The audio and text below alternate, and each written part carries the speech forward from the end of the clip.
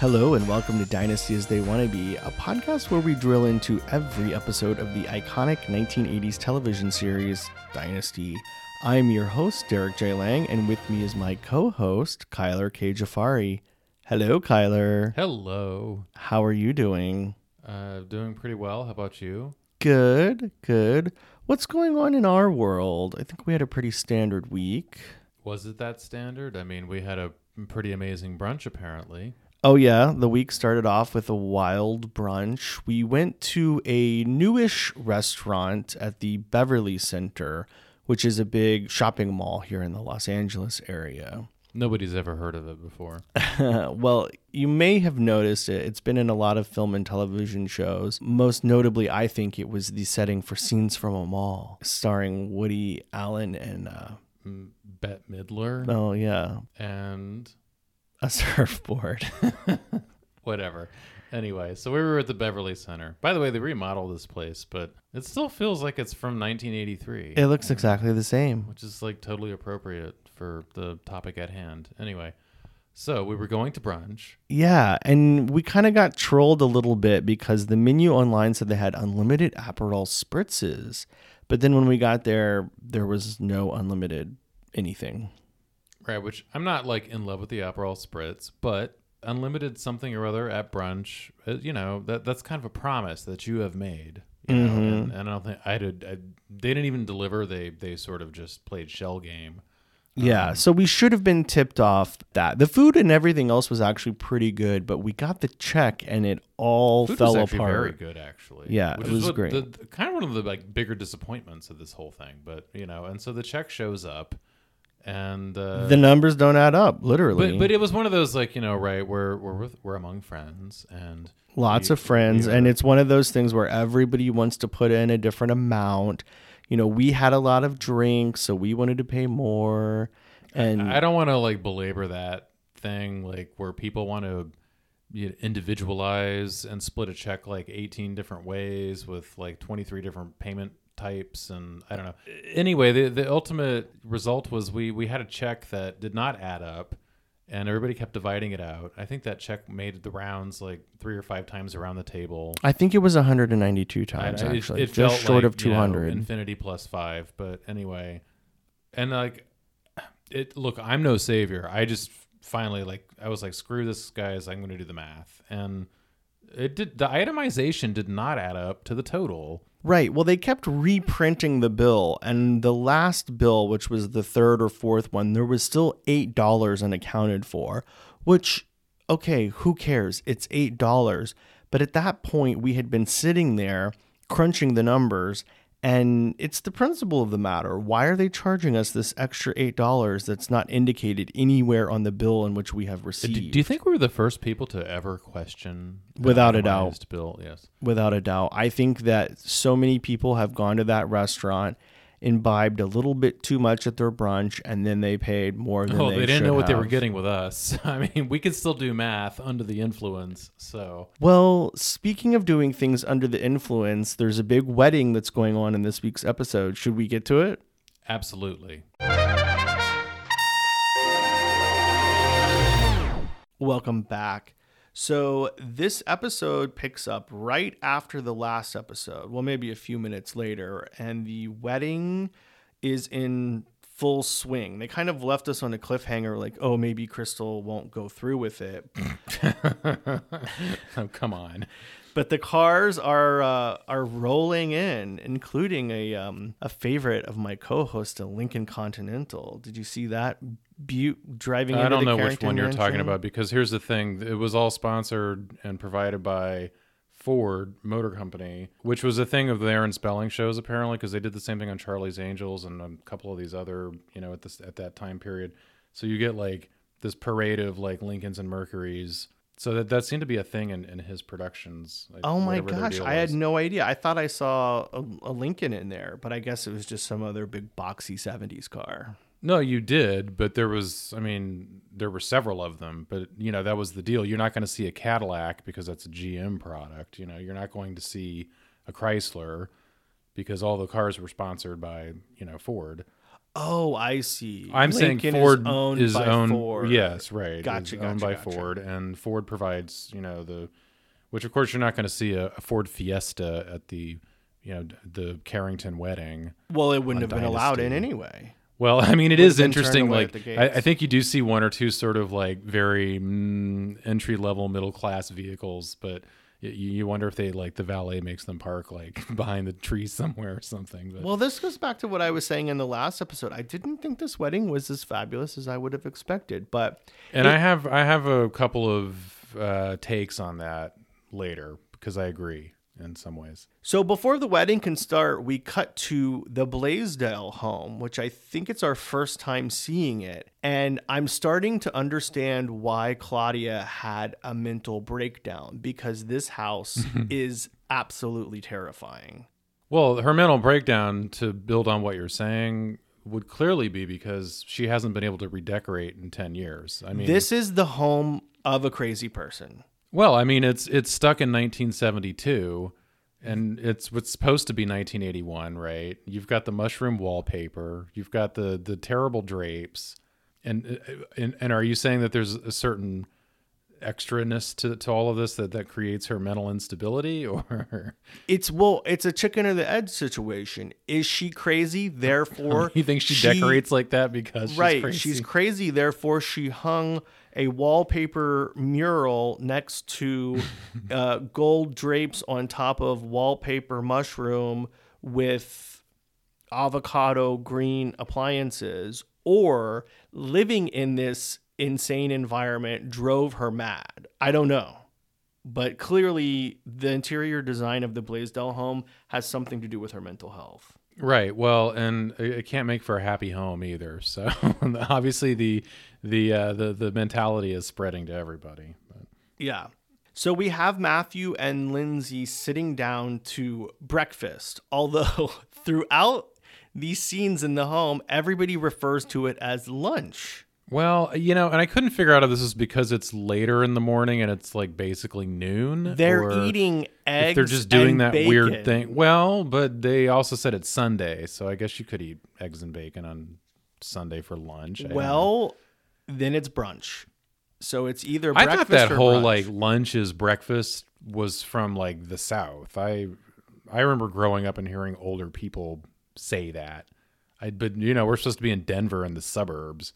So the whole thing's a little bit off-putting in a way. But. Yeah, well, that's true. I mean, I guess you in the South, you would say, oh, we're going to have supper. And we really mean that we're going to have, a sandwich and some potato chips. I think supper was actually what we now call dinner. Oh, right? this is almost dinner as, was lunch. This is almost and as lunch was breakfast. This is almost as confusing as the brunch receipt that we had to deal with earlier this week. So we have Lindsay and Matthew sitting down to have breakfast, brunch, lunch, supper, whatever. And Lindsay is reading the newspaper. I don't know where Claudia is at this point. And the Denver Chronicle headline writer is apparently shady AF, because the headline for the Carrington wedding is "Local Oil Tycoon to Wed His Former Secretary." I mean, I was wondering, is this just part of the melodrama, or is that just the way they would have written a sensational headline at that time? I mean, it is factual, but as the journalist on the podcast, that is not really the way that you would describe. But this isn't like high journalism. This is like It's the Denver Chronicle. But we're talking about like the society page or something. I mean, like it's on the front page. well, It's the Carringtons. There's not much getting going on married. in Denver. I mean, the guy that runs the whole town gets married. Of course, he's on the front page. But I feel like they would definitely take more license than we give for like a what seems like a stodgy newspaper headline. I don't know, but maybe to your point, maybe they were hamming it up for the sake of the show. I don't know. The reason Claudia is not having breakfast, brunch, lunch, dinner, supper, whatever with him is because she's still in bed. And she's like reciting bad Dorothy Parker poetry or something, and it's like, I don't know, something about monogamy, and and then they're about to have this like bedroom sex drama, or not, as it were. I know. Well, I guess all of her time locked away over the cuckoo's nest made her a little horny because she wants to get banged by Matthew. When I was in hospital, when I wasn't so drugged that I couldn't think.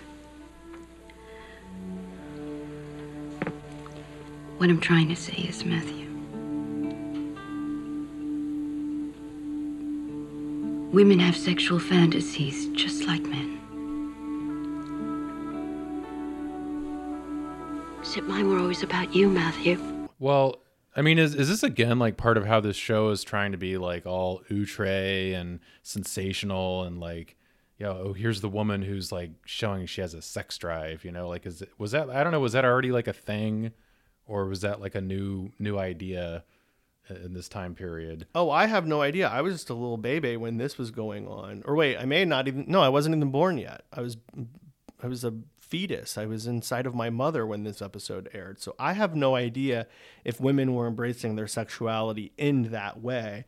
But more power to her. If she wants to get banged by her husband, she should get banged by him. But he doesn't seem that interested.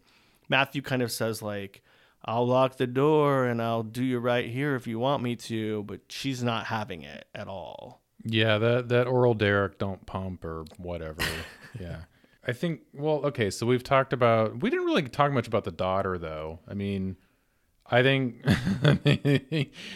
Lindsay is her name. Lindsay is clearly a reflection of her mother's own psychosis, but because she ends up being basically just as nuts as Claudia. Well, they do say that mental health is genetic, and I definitely believe that Lindsay has a touch of whatever her mom has because she's so... I think she's kind of annoying, honestly.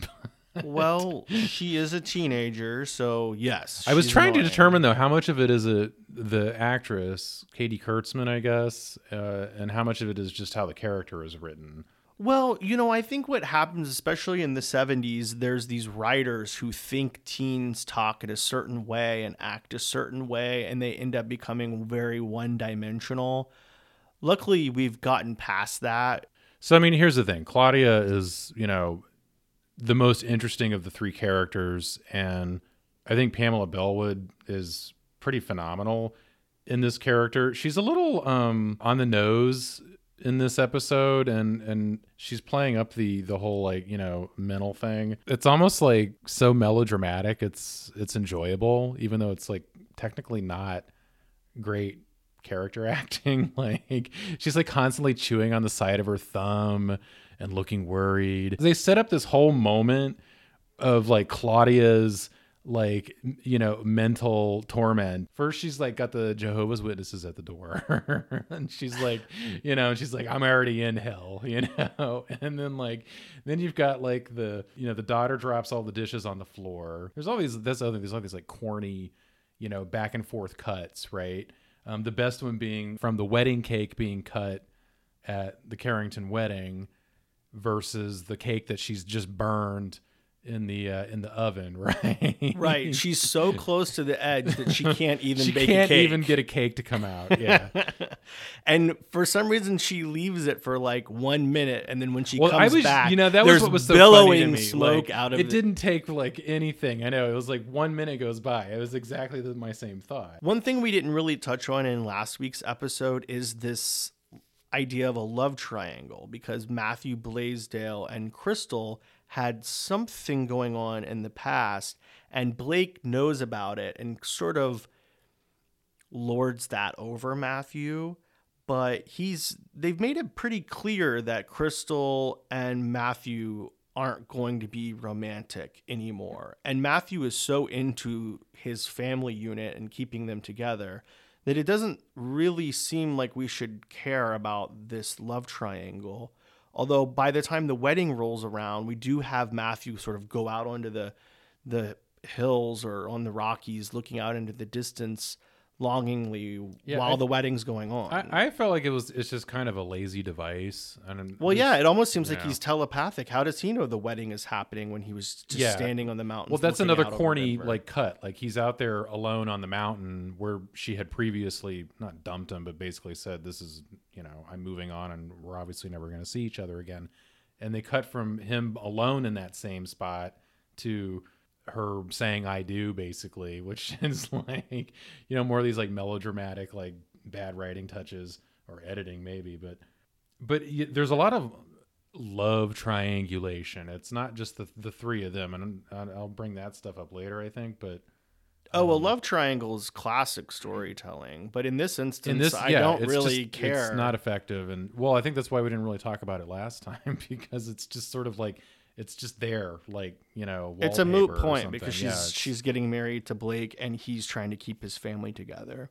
Now let's talk about this wedding because it's in full effect this episode. yeah, but it's kind of a boring wedding though. Honest, I mean, I don't know, maybe to some extent, especially very formal and ceremonial weddings probably were. I mean, there's I don't know, maybe because it was a daytime wedding, but the clothes aren't very exciting. Yeah, I mean, when Crystal walks down the aisle and they don't even say I do, they say I will. It's like so boring. Yeah, I mean, there's something like not very intentful about I will. It's like non-committal in a way. Yeah, totally. But I will say what's more interesting than the wedding ceremony itself is the receiving line after the ceremony is completely bonkers. But I was getting this vibe of like the beginning of Rocky Horror, where everybody's like all wearing these very bad, 70s clothes and saying goodbye to the bride and groom. I don't know. It was like there's just very like, you've seen this scene so many times, and in this case, it was like sort of like intensified. So we have Blake, Crystal, Fallon, and Steven lined up chatting with all of the guests saying thank you for coming and this is my friend Doris and blah blah blah. But then it takes a turn because, well, first of all, Crystal starts noticing like unsavory guests, like a congressman that Blake is apparently like paying off. There's a guy that's like, I don't care, I'm going to kiss your wife on the mouth. I think that was actually the best one out of all of it. I mean, because to me, the congressman being bought off is like, yeah, well, it's like you roll your eyes. It's pretty standard writing for what you expect in this sort of story, right? But yeah, and then we also have Crystal's two friends, her poor friends, who we know we'll never see ever again in the next 9 seasons of the show because they're poor and she's rich now. And I think they know it too. But more than that, my favorite part of the receiving line is Fallon greeting the football players for the team that Blake owns. And she proceeds to mouth kiss each one of them. And Crystal is looking at her like, you little slut. I don't think she's looking at her like that. And she's like, I think Crystal has supposedly never seen such a thing. Like, I think she was a little more staggered by such behavior. I mean, this is a wedding. They're basically like gangbanging her in front of everybody. It was over the top ridiculous. Well, I mean, obviously they do a good job of making like, Fallon this like sex pot who's like sharp as a razor and double tough, but still in control of all of the sex that she seems to surround herself with. I don't know, because do you think that she banged each of those football players? I mean, it's also suggestive. You might as well assume it, right? At the same time or one at a time? I mean, it maybe in the end zone, I could see that happening. Oh, is that anal? I think that they've had group sex together. That was the feeling I got from it. They were very close. That might be reading a little too much into it. Each 3 of those guys kissed her one after the other. So it was basically like they were all kissing each other. It was kinky. Yeah, it was like sloppy fourths or something. Sloppy fourths. Well, it was certainly a touchdown. What I did not think was a touchdown was the introduction of the Colbys.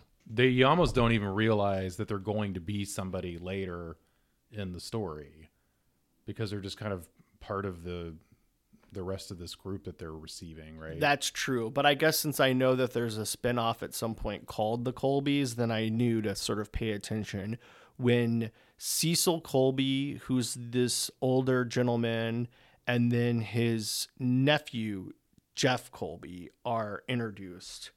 And so Blake Carrington has hinted that he wants Fallon to possibly get married to Jeff Colby. We already know that. Well, I mean, it's just basically giving you your standard dynasty logic, right? Two rich families marry each other off so that you keep the money and, in control of the Oh, you mean families, dynasty with like a little Yeah. D. Well, I mean, technically that's not what a dynasty is, right? But I mean, but it's the same idea of like rich families keeping it all in line by marrying each other off, So it's like you're keeping all of that network of control together. But I mean, again, that to me is just incidental. I mean, like, yeah, it's dynasty. Of course, that's what they're doing. Yeah, but we can tell that Fallon is not sexually attracted to Jeff Colby in any way. Certainly not like she was with those 3 football players she was smooching. No, Fallon's pretty advanced, and Jeff is basically that like very classic Bro. 80s. No, he's actually not bro-y, which I think I don't find him bro-y, but he's very yuppie. Isn't a bro like a successor to a yuppie? No, I feel like bros are a little more like alpha, or pretend to be at least, whereas he's actually a little bit that what was a little bit later more common, but he was like that 80s sensitive guy with really nice hair and always wearing like a perfect suit, and I think he drives like a Mercedes like later, or it's like he's very like that yuppie, which wasn't quite a stereotype yet, but this became like clearly the cookie cutter to me. Like when I see him, that's like, oh yeah, that's what we used to call yuppies like when I was growing up, Yeah. Well, I mean, I guess I do kind of see a little bit of a sensitive side, because later on he does go have a conversation with Steven on the inside of the mansion while the wedding stuff is still happening outside. Steven quotes Oscar Wilde, and Jeff says, oh, Oscar Wilde is so clever, but it's a shame that he was a queer dear, or something along those lines. And then Steven, who's gay, that we know, I don't think Jeff knows, makes a response like, oh yeah, wasn't it better when we all hung them or hunted them down or burned them at the stake? And Jeff was like, oh yeah, that's a little harsh, don't you think, Steven? Which I guess he didn't deliver it like that, though. I mean, he does come across as sensitive there. I mean, he's saying, well, maybe I'm not fully going along with it, but that's going too far for him to say that. Yeah, that's what I mean. Yeah. I think Jeff was sort of showing his sensitive side in that moment, even though he was being homophobic. I mean, but again, this is like that time period, so people just didn't even think about stuff. It's like he's just kind of coming from that baseline. But that whole scene to me is interesting because, again, what is he going to come in here and talk to this brother he barely knows of Fallon and have this, like, basically it's a little bit of a heart-to-heart on some level. And, like, he doesn't have to do that. Well, I think Jeff is being a little manipulative because he does want to get married to Fallon, I think, or is interested in the idea of it, whereas obviously Fallon has completely turned off to it. And he knows that Steven might be a way to her heart because Fallon and Steven, what we know, are very close. That's not how it's acted, and that's not how the lines are delivered to me. When I watch that scene, that's not what I'm getting from that. Like, I think, yes, he's aware that, you got to get on the brother's good side, and that's going to help his case. But the conversation they're having, to me doesn't really belie this idea that he's just manipulating Steven for the sake of getting married to Fallon. Speaking of more quotes, this scene, he delivers the usual like Oedipus Rex story rehash or whatever. But I'm thinking like, well, if you think about it, Fallon's upstairs with his father playing, billiards or whatever. I know, that was so scandalous. It's scandalous on its own, but then he's downstairs talking to Steven and delivering this Oedipus Rex like cliche, and it's like, well, if you think about it, Fallon's more interested in his father, so he's kind of quoting his own. Wait. Cecil Colby is Jeff's uncle or father? Uncle or father, but he's clearly like a father figure in this situation. I mean, but technically he's the uncle. I don't right? remember. I think he is the uncle, but the thing is like he owns the company that Jeff is beholden to. I mean, it's it's very father figure to me. Well, we're only on episode 2, and I know there's going to be a lot more characters, so I need to get it straight now. But see, again, though, this is like more of this like sexual triangulation. Like you've got Fallon. What was with Fallon and Cecil going into the mansion and weekend playing billiards together. Was she trying to hook up with him? He was trying to hook up with her, or it was an actual like business meeting? What was your take on that scene? I mean, I don't think she really wants to sleep with him. I mean, she's got plenty of money, so she's not chasing him for money. Mm-hmm. And I can't imagine her wanting sex from this guy because she's got the young chauffeur guy on the side. Yeah, we haven't even talked about that yet. So, like I tried to parse that down and I couldn't quite get to the bottom of it. I mean, maybe she just wants the power, or maybe she's just like, she likes playing with people. I don't know, which would be suggestive of like the game that, Mm-hmm. And then you get your like classic like trick pool shot at the end after she says something snappy and like, 4 balls go into the pockets, and like. Yeah, I don't know if it's Pamela Sue Martin or her stunt double, but the pool game trickery is on point. Oh in no, this that's her episode. face when that shot happens. I mean, who knows if they got lucky or if she had to do that a few times, but Yeah, maybe she just sat there all day trying to sink those 3 balls in. But what I thought was really interesting in that scene was Cecil Colby insinuating that she would be in charge, or assuming that she would be in charge of something in the Carrington family. And basically Fallon says bluntly that there can be no minorities, no women on the board at Carrington. I expect, bright as you are, you'll end up running your father's company. Not likely. See, there's an unwritten law at Denver Carrington. At the upper management level, there are no blacks, no Jews, no Eskimos, and no women. So yeah, let's talk about this affair that Fallon is having with the chauffeur.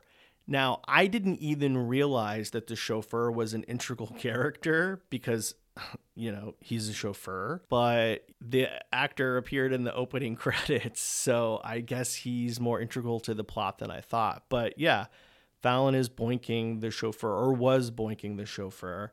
And then he just shows up in her bathtub ready for some rub-a-dub-dub action. Well, I mean, which I think is another, it's the street urchin from Charles Dickens or whatever, right? Like shows up in your bathtub, except of course it's obviously sexualized here. But I mean, but we've also seen this scene like in movies before, and I guess, or maybe are they like reversing the idea of like men using women, like again, that's like showing like her character's sexual power, right?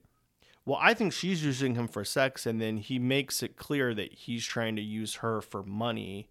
Or actually, she kind of cuts him off at the pass, and she realizes that he's doing that, and she whispers into his ear, "Oh, you're going to threaten to tell my daddy that we're fucking unless I put you on some sort of an allowance?" And he's like, "Yeah, that would be great." Yeah, I don't know. That was kind of like not working for me, and like you get the sense from her character, like, is Fallon really actually going to give a shit? Like, if Daddy finds out about this? Well, like, no, that's that. What's going to happen is Daddy will just fire the chauffeur. He's not going to get pissed at her. Yeah, and that's her response is she's like, "I'm going to go tell him myself." I mean, she says that after she attempts to drown him in the tub. But yeah, she's completely an all-powerful being, and I love her energy. Well, and I think this is sort of going back to her thing with Cecil, is that she clearly demonstrates not just a sexual power, but a sort of a business acumen. So she, like, and that's part of her whole thing with like $1.50 versus $1. I don't know. It sort of gets quoted back and forth. It's not great dialogue, but it's essentially like, yeah, I was confused. What did that mean? I mean, this goes back to, having to figure out brunch math, but why was she saying $1.50? Because they're talking about turning a profit or something. And, it's juxtaposed with Stephen, who's sort of the reluctant, son of the Empire. Like, and it's pretty clear even in his early episodes that he's not really interested in taking over the family business. I think even when he's in that scene with Jeff earlier, and they're talking, like, Jeff's like sort of quips like about like, "Oh, you're going to be working at Carrington. You're back from wherever now." And he's like, "Yeah, I guess." It's like, it's pretty obvious that the sister is the one who ends up wanting to take over the company, not Steven. At least that's what I get from how they're painting it here, like how she's talking to Cecil and laying out these like sort of like very fundamental and sort of cheesy, but she's like trying to be like I don't know, show like business acumen, I guess. But Yeah, I mean, I don't necessarily think she wants to take over because No. she knows she really can't because she's a woman. But I do think that she's completely capable of. And Steven isn't. And not because he's a homosexual, because he just is sort of a sob of a human being. But maybe that's because his dad completely came for him in the last episode right before he walked down the aisle. But he does manage to quote Oscar Wilde and deliver that line about, you know, work is the curse of the drinking classes or whatever. So, you know, he's got his own. It's funny, like, you know, the Claudia's got her, you know, literary quote about monogamy. By the way, Dorothy Parker was, you know, shit, kind of a sad, depressing inner life, especially at the end. So again, kind of you get that Claudia reflection in that quote. And then here's like Steven quoting Oscar Wilde. I mean, all you can do is like nerd out with that. I don't know what you do with that, but I just think it's interesting that the two head cases like seem to enjoy like, you know, this like dropping literary quotes thing. Well, I think that's probably because Denver has a really great library system. Maybe. So they're probably very well read. I mean, they have enough books in the house at least. I don't even know if they have to go to the library, but Oh, true. I mean, isn't that where he talks to his dad in the previous episode? That was the library, I think. It could have been the study. Maybe it was the office. Might have been the lounge. I think it ends up being referred to as the library. Who knows? Who knows? There could be two of each of those kinds of rooms in the Carrington mansion. One of the craziest things to me in this episode is that Fallon is going to leave the wedding early to go off with Cecil Colby. Now, I don't know if they're going to go have sexual relations or if they're going to go study the bylaws of the Colby Corporation, but she changes her outfit and starts to head out. But then all hell breaks loose, as we know at the end of the episode, and everybody sees Walter Lankershim finally arriving to interrogate Blake Carrington about his possible involvement in the oil derrick accident. You're a fool, Walter. Why would I want to sabotage your rig? Hoping I go busted so you can move in and pick up the leases. What are you babbling about? I've got enough to last me 3 lifetimes. I don't need your leases. Since when have you ever had enough, Carrington? You got a fever just like the rest of us. It's not even the money anymore now. It's the bringing in, it's the owning. You'll never be satisfied till you're as big as Colby. And he's not going to be satisfied till he's as big as God. Well, I'm going to be bigger than all 3 of you. I don't know. To me, this is another. It's just like, oh, here's more oil stuff. I mean, at least we finally get some action. But I just have to wonder, like, were they like, oh, this wedding is kind of boring, so let's introduce some sort of outside element. So Well, we could nothing jazz makes it a up. wedding more interesting than an uninvited Yeah. guest. And Walter Or- Lankershim was not invited. Or a, you know, sticking 3 Dobermans on them. Yeah. Right, which is how Blake or his security detail responds. And we get some really great dog chomping action where these Dobermans totally go for Walter Lankershim's pants. I think one of them even grabs onto his big, thick, furry mustache. Yeah, I don't know. I don't take much away from this other than let's jazz it up with some action. Even you know, Blake Carrington says, is this a wake or a wedding? And I'm thinking, well, this was actually the most exciting thing that's happened at this wedding. The rest of it's been a snooze fest. But Well, I think he says, is this a wake or a wedding? Because everybody that's gathered out front to see this insane interruption is I got think they're their all mouth secretly agape. into it. Yeah, their Oh. mouth is agape, but inside they're like, oh, this is like scandalizing. I Oh, haven't seen anything honey, this exciting since. I wish we would be invited to a wedding where somebody comes brandishing a weapon and accusations of oil derrick sabotage. Right. So I don't know. Take what you will from it. Well, basically, Blake Carrington's security detail sequesters Walter Lankershim in the carriage house. And by sequester, I mean beats the shit out of him completely unnecessarily. It's not particularly interesting to me. I mean, I get, but maybe that's just me. I mean, it's like, okay, this is how we do business for real when nobody's watching. Like, you know, we're going to beat the shit out of you. Well, that's interesting. Take you out back and, you know, give you the what for. But I mean, Yeah, no. What did you think about them taking Lankershim into the carriage house? I guess it depends on how many times you've read this and seen this story before. I mean, Well, this is my first time watching it. I don't mean this story. I mean, I'm talking about like oh, like rich people, they look like this, but then like when doors are closed, they're really doing business like this, you know? And it's like, well, I mean, I think it's acceptable here. Again, it adds like a little more action. You think but- torture is acceptable? This No, I'm is talking about basically like from from an aesthetic- Guantanamo Bay. I'm talking about aesthetics. Like, I just mean like, it's not great storytelling, but you know, it works here. I get what they're doing. It's like, what's the difference between organized crime and, you know, big business? You know, there's one is legal and one is not. I'm saying like I'm just talking metaphorically. Like, of course, it's not, you know, the way to do business, but I don't think anybody's like joking that, you know, in this time period, especially, hell, probably even today, like that stuff still goes on, right? So Yeah, maybe at the Trump organization. but again, like to me, it doesn't really like add that much overall, other than like here's this scene and here's some action, and you know, it's a little brutal, but. It didn't like, I don't know, to me, Dynasty at this point already is not about that stuff. They wanted to introduce action points, right? Well, before Lancashire can totally be beat senseless, Matthew Blaisdell actually comes in to save the day. He'd been sort of tipped off by Stephen that this altercation was going on. And then we get Blake coming in and sort of figuring out that Matthew and Walter Lancashire have been dealing with each other in some way, which angers Blake because Matthew Blaisdell is on the Carrington Oil payroll.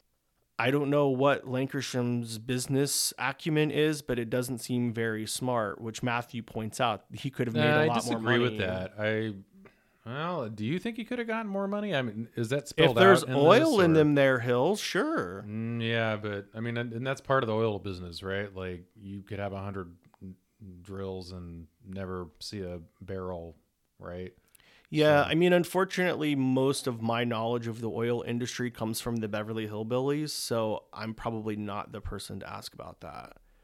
I don't know. I didn't see it as a bad business decision. I saw it as he understood that like he's a small player in a town with Blake Carrington. Yeah, and, no, that's probably true. And how much was he ever going to get out of that? And if he's going to get this nice, you know, this sweet deal from Blake, like maybe he should, you know, it's not a moral failing. It's just business, you know? Mm-hmm. Speaking of morals, in walks Crystal, and she sees all of the shadiness going down. And I don't think Linda Evans even has a line to deliver, but she's Her definitely doe eyes say it all. Yeah, she's definitely distraught, as she should be. She's just seen her now husband beating the shit out of this other guy. Then Matthew Blaisdell, her former lover, is also got a bloody lip. And then slobbering Stephen is kind of in the corner behind a window watching all of this go down. And we end the episode with another to be continued ...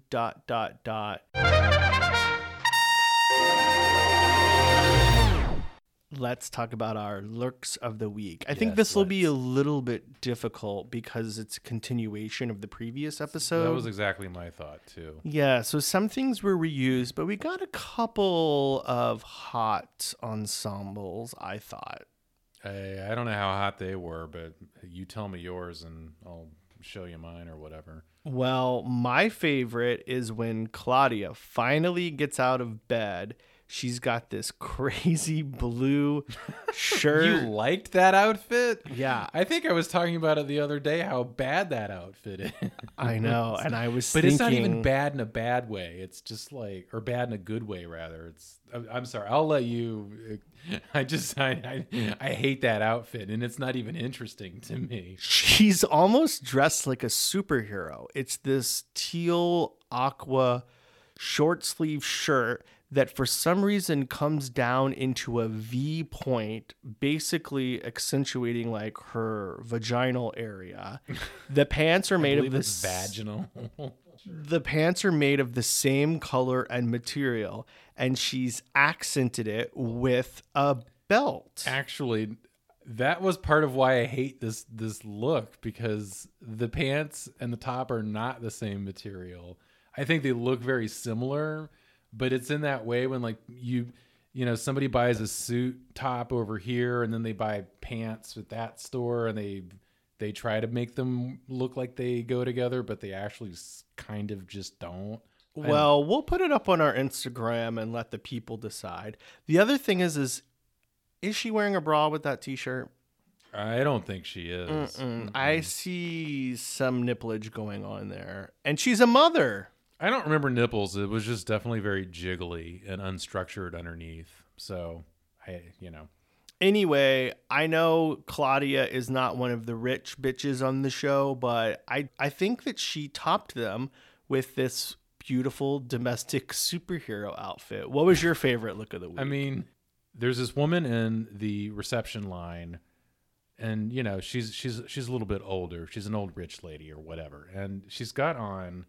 I don't. You have to remember this. It's like this really bad, like coral and avocado green printed, suit and skirt with a giant hat in the same color and like a chunky necklace in the same color. And it seems so inappropriate for like wedding attire. Is this the woman that's wearing like a black hat? No. It's like a big, like, it's like a sombrero, but it's like magenta. It's a magenta sombrero.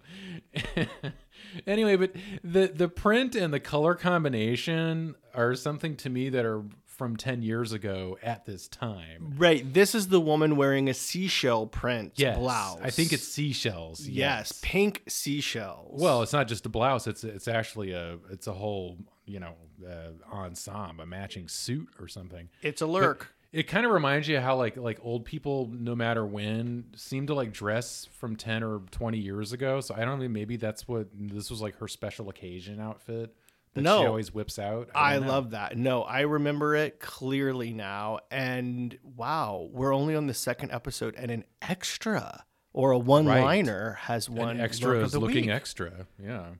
But again, this says a lot about the unfortunate wedding gown that Linda Evans had to wear in Crystal's wedding to Blake Carrington. I mean, maybe she didn't want to upstage her guests, Maybe that's what the choice was. Maybe that's what the costume designer was thinking. Now of. stuff's going to get dark. So I think her wedding attire, such as it were, is also kind of interesting to compare with what Blake was wearing.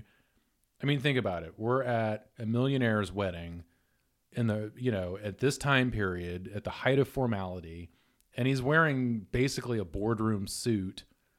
And I don't know if this is just because it was a day wedding, but I also feel like, who cares? You have all this money and you're in this very formal setting, and he's not wearing a tuxedo. He's wearing what he would just wear to the boardroom. I mean, I think he wears these suits in like every scene, right? So to me, this was like an interesting outfit, costume, because he's not making this anything any more special than a business deal. And that's really basically what it amounts to at the end. It should have been a black tie wedding. It should have been. The guests I understand, because I think especially at this time, evening weddings were considered black tie and daytime weddings were not. This guy's got more money than he'll ever be able to spend, right? So I don't know, it looks special on your day, I guess. But clearly he was dressing for business, not for love. A boutonniere is not enough. No, it's really not. And then these are some ugly flowers, so you wouldn't want a boutonniere from these anyway. Well, that about wraps it up for the second episode of Dynasty Oil Part 2. We'll be back next week where, I guess, are we going to go on the honeymoon with the Carringtons? Do you know? I feel like the honeymoon's over. Oh my gosh, the honeymoon's already over. Anyway, if you want to follow along with us, we're on social media at Nasty Podcast. That's Nasty Podcast. On Twitter, Instagram, all the places. Also, we have a website, which is nastypodcast.com. For some reason, Dynasty is like a sports term now, so we can't use that. All of that's taken. So we're just going to be nasty. Anyway, thank you so much for joining me again, Kyler. I also want to thank DJ Jugo, who created our amazing theme, and the artist Lindsay Mound, who designed our amazing graphics and our logo. Anyway, we'll see you here next week. Thanks so much. Bye-bye. Bye-bye.